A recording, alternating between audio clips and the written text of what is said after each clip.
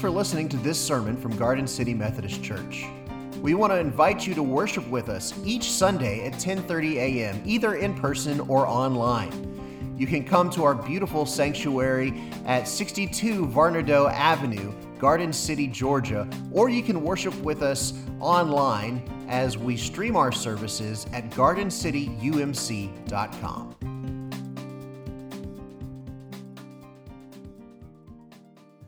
One of the things we talked about at our onboarding session was that we wanted to hear about the gospel. And so this series is about the gospel, and we're calling it King Jesus to the Rescue.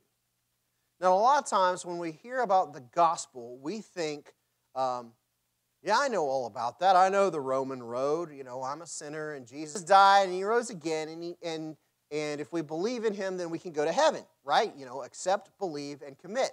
That's the gospel. That's it, right? Why do we need to have a whole series about it?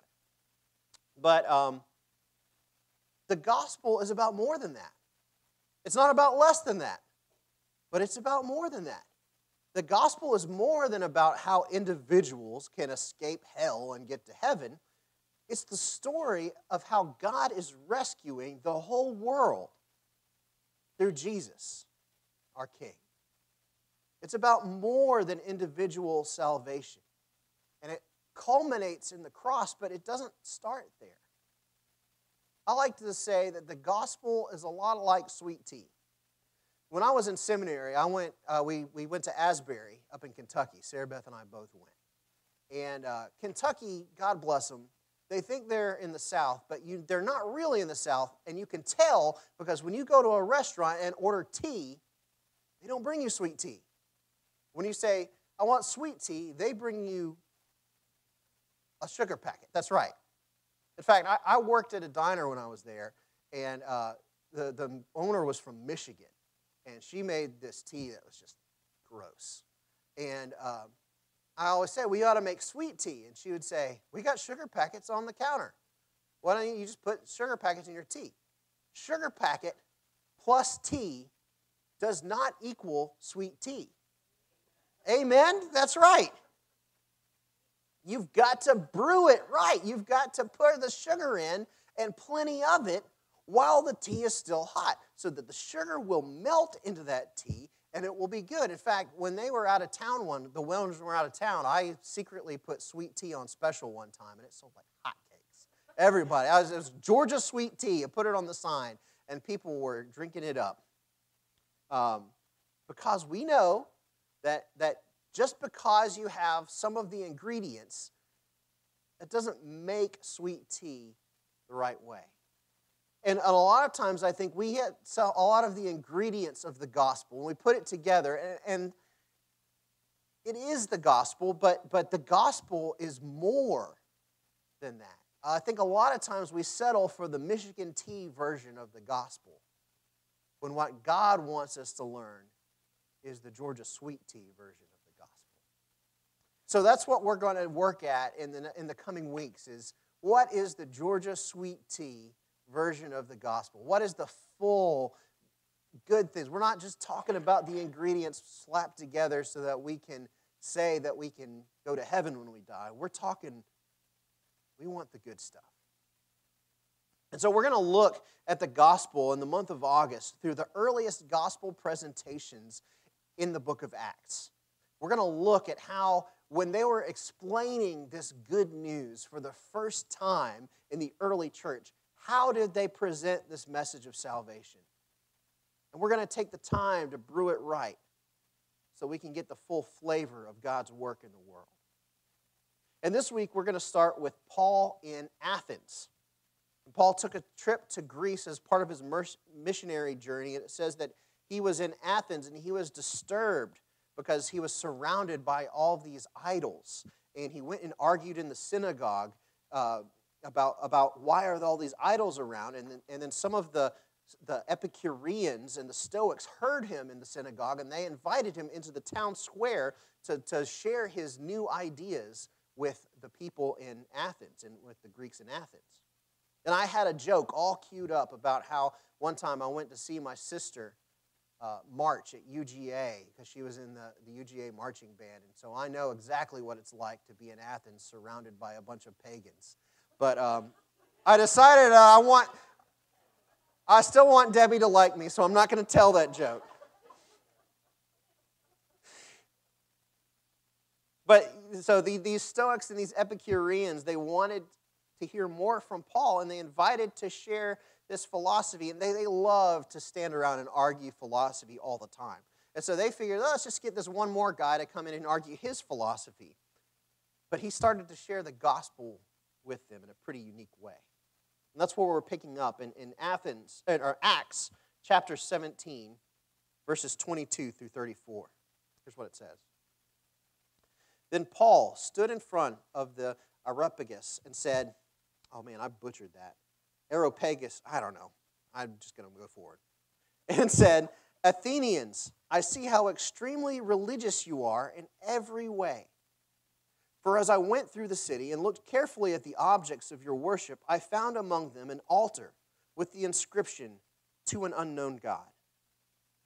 That therefore you worship as unknown, this I proclaim to you. The God who made the world and everything in it, he who is Lord of heaven and earth, does not live in shrines made by human hands, nor is he served by human hands as though he needed anything, since he himself gives to all mortals life and breath and all things. From one ancestor he made all nations to inhabit the whole earth, and he allotted the times of their existence and the boundaries of the places where they would live, so that they would search for God and perhaps grope for him and find him, though he is indeed not far from each one of us. For in him we live and move and have our being, as even some of your own poets have said, for we too are his offspring. Since we are God's offspring, we ought not to think that the deity is like gold or silver or stone, an image formed by the art and imagination of mortals. While God has overlooked the times of human ignorance, now he commands all people everywhere to repent, because he has fixed a day on which he will have the world judged in righteousness by a man whom he has appointed. And of this he has given assurance to all by raising him from the dead. When they heard of the resurrection of the dead, some scoffed, but others said, we will hear you again about this. At that point, Paul left them, but some of them joined him and became believers, including Dionysius and Areopagite and a woman named Damaris and others with them. This is the word of God for the people of God. Thanks be to God.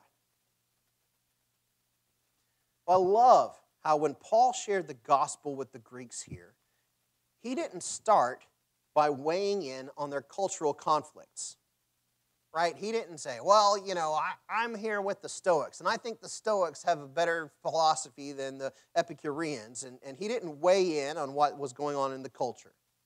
He didn't berate them for the sin going on in their temples, even though we know he was disturbed by it because it says it earlier.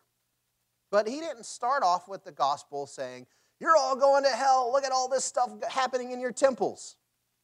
He didn't.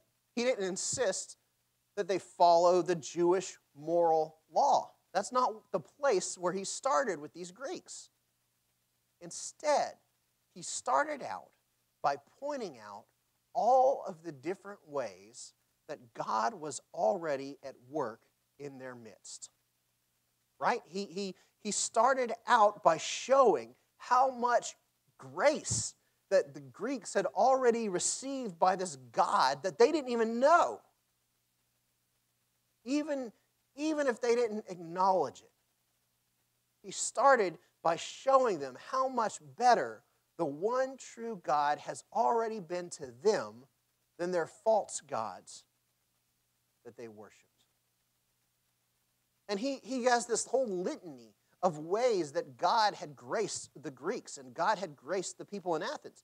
First of all, he said, God made you. He created you. Right? That's one thing he's got going for you. You would not be here if God hadn't decided to make you as the person that you are. What a grace for that. What grace that God did that by creating you in your mother's womb. He has the grace of not needing you. These Roman gods, they demanded sacrifice. They demanded food. They demanded loyalty, or else they would starve. And so people were always feeding these gods with sacrifices. But he says God gives you the grace of not needing you. Have you ever had a friend that you loved but was just like extremely needy? Every time they came to you, they needed something. It's like, I would love to spend time with you and just spend time with you and not need anything from you. That's what God is like for us. He wants to spend time with us, but he doesn't need anything from us. That's a grace that they had not experienced from the gods that they worshiped. He has the grace of being real. He's not made out of human hands. We didn't make God. God exists independently from us. He gives you life. So not only did he create you, he sustains you. Every day when you wake up, you experience the grace of God. Instead of always trying to trip you up or trick you or do any of the stuff that these pagan gods were always known to do, God gives you life. He doesn't take it. He allotted us a time and a place. God put you where he put you on purpose. There's such a grace in that. He says that God is not far away from you. There's the grace of a God who's close by. He's not some distant God. We don't have to beg him to pay attention to us. We don't have to go and find him out in the heavens. He's not far away. That's a big contrast from the gods that they worshiped.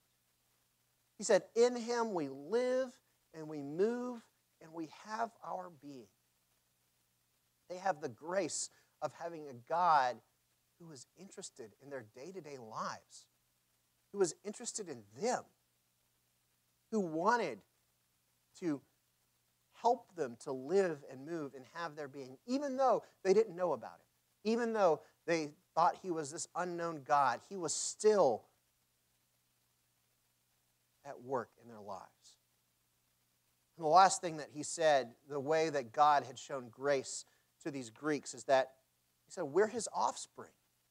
He loves us because we're his kids. I don't know about you if you have kids or not, but I started loving my kids before I ever met them.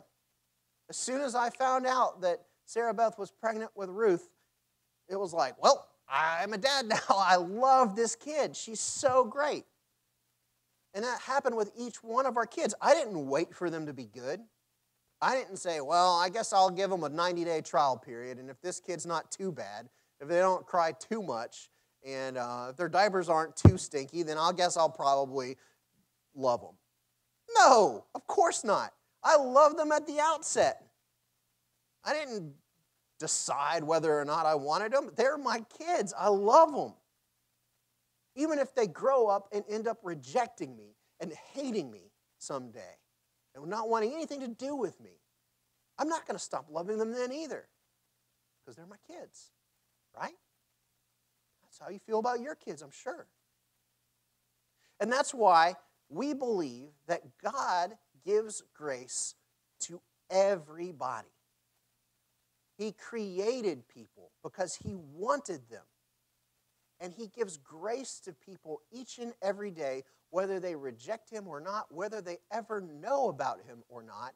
We start with the belief that God has already poured out his grace on those folks, and he is not going to stop loving them or doing good things for them ever.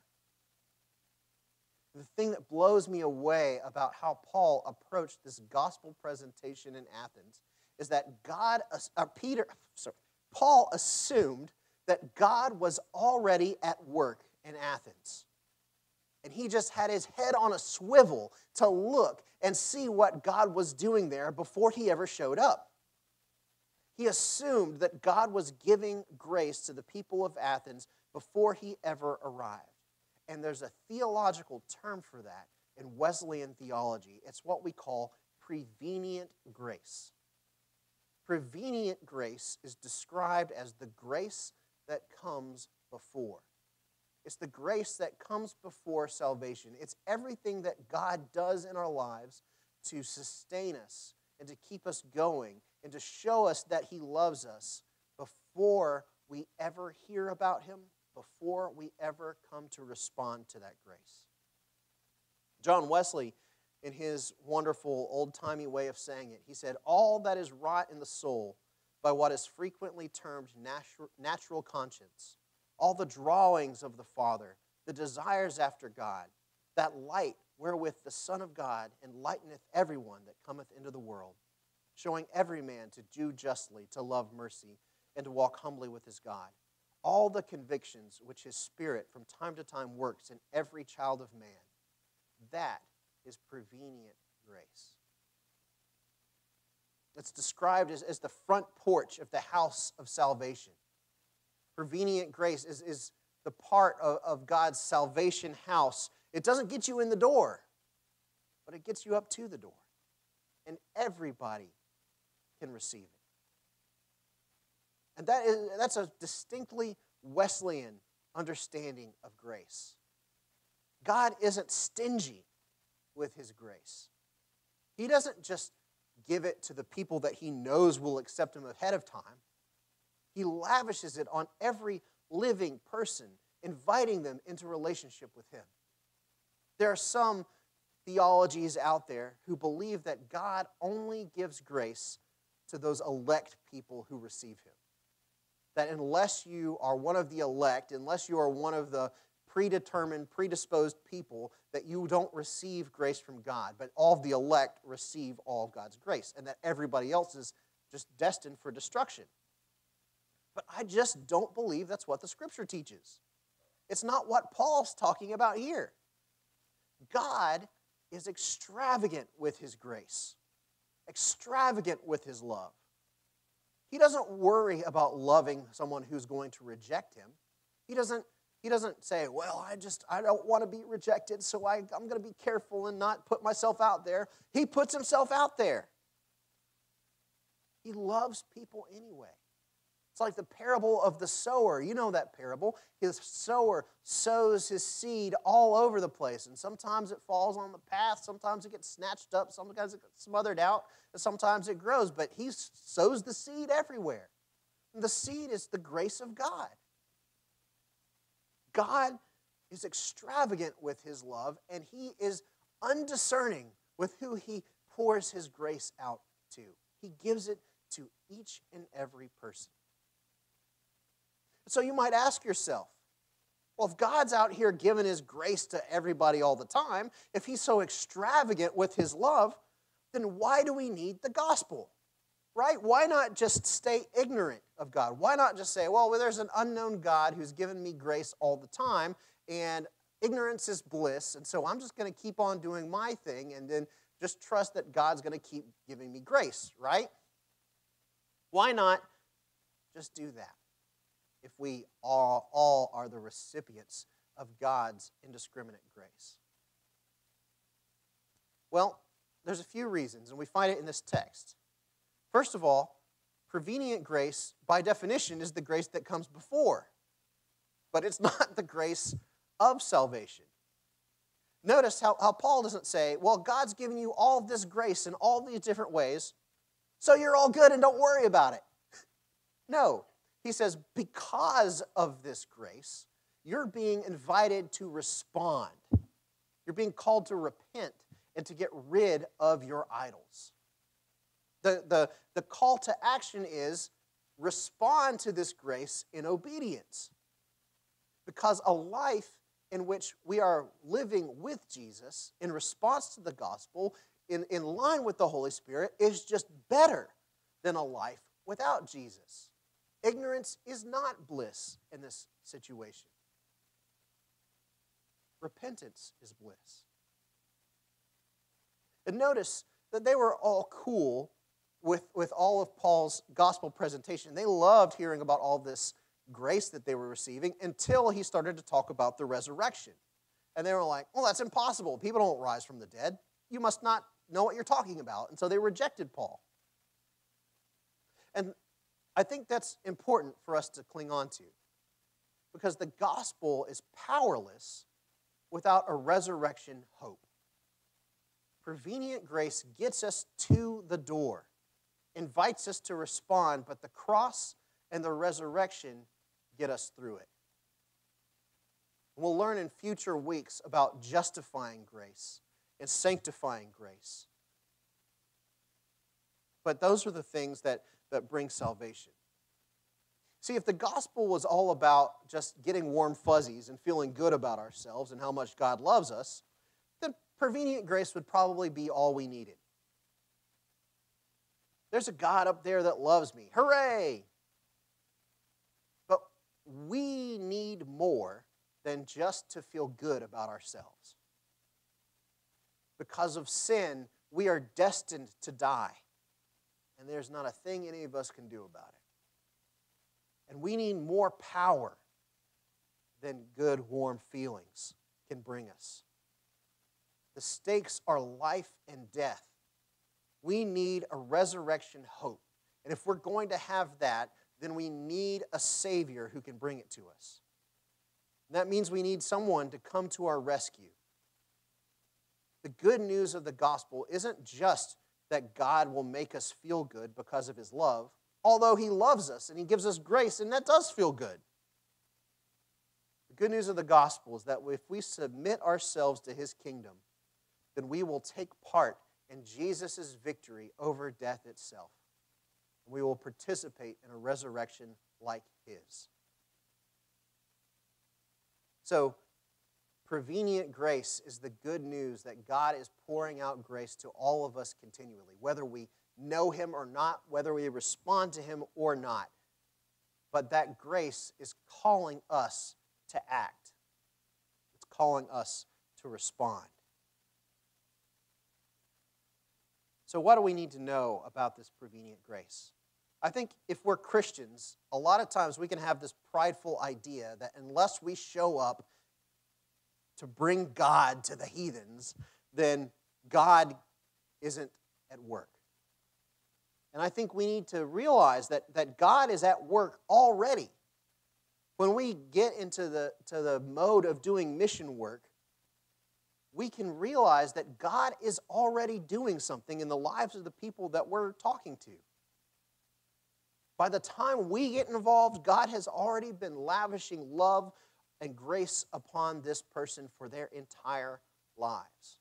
And so instead of thinking that we need to bring God or bring salvation to somebody, we can just look around and say, what is God already doing in this person's life, and how can I join in that work?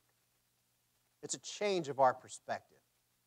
Imagine showing up in a place of conflict and knowing ahead of time that all of the sins in this room have already been forgiven. How does that change your outlook on a situation? Imagine meeting someone for the first time that doesn't know Jesus and knowing, boy, God woke this person up today. Jesus loves this person dearly. Jesus died on the cross for this person and is chomping at the bit to forgive them and to call them to love Him. How does that change our perspective? And if you don't already know Christ, know that throughout your entire life, God has been loving you and pursuing you. He doesn't wait until we start to believe to start pouring His grace out on His children. He has loved you since day one, and He just wants you to respond and to love Him back. He has so much more than this for you. He wants to share His victory with you. He wants to give His power to you through the Holy Spirit. He wants you to get more of Him. That's what prevenient grace is all about. It's recognizing what God has already done and then joining in that work and responding to that work so that we can receive the full power of the gospel. One of the reasons that we practice an open table at communion is because we believe in prevenient grace. Right? I believe that the communion table is a place where God is giving His grace to us all the time. It is a means of grace, is what we call it. And because it is a way that God is giving out grace, I don't have the right to decide who gets to receive that grace and who doesn't, because I believe that everybody gets to have grace from God. And therefore, everybody is invited to come to the table, whether you're a Christian or not, whether you have whatever your hang-up is, who cares? God wants to give you grace because God's in the business of giving out grace. And so today we're going to take communion by coming up to this altar. We're going to try and spread out at this altar, make it safe. But you're invited to come and receive God's grace this morning, no matter where you stand. Because God is in the business of giving out grace to all of His children. And as you're receiving this grace from God this morning, I want to invite you to respond in faith, respond in obedience, and respond by pouring out yourself to Him. Let's pray. Father, this morning, we stand amazed at your grace. We stand amazed that even in a place that was filled with idols, you are already at work. You are doing your business of drawing people to you and showing them who you are. Heavenly Father, do that business among us too. God, help us to keep our head on a swivel, looking around to see where you're at work, and so that we can join you in that work. Help us to look back at our own lives, to see the ways in which we have failed to recognize that you have been there, showing us who you are, giving us your grace. Father, I pray that you will give us the courage and the grace to respond. Help us to be obedient, Father. In your name I pray. Amen.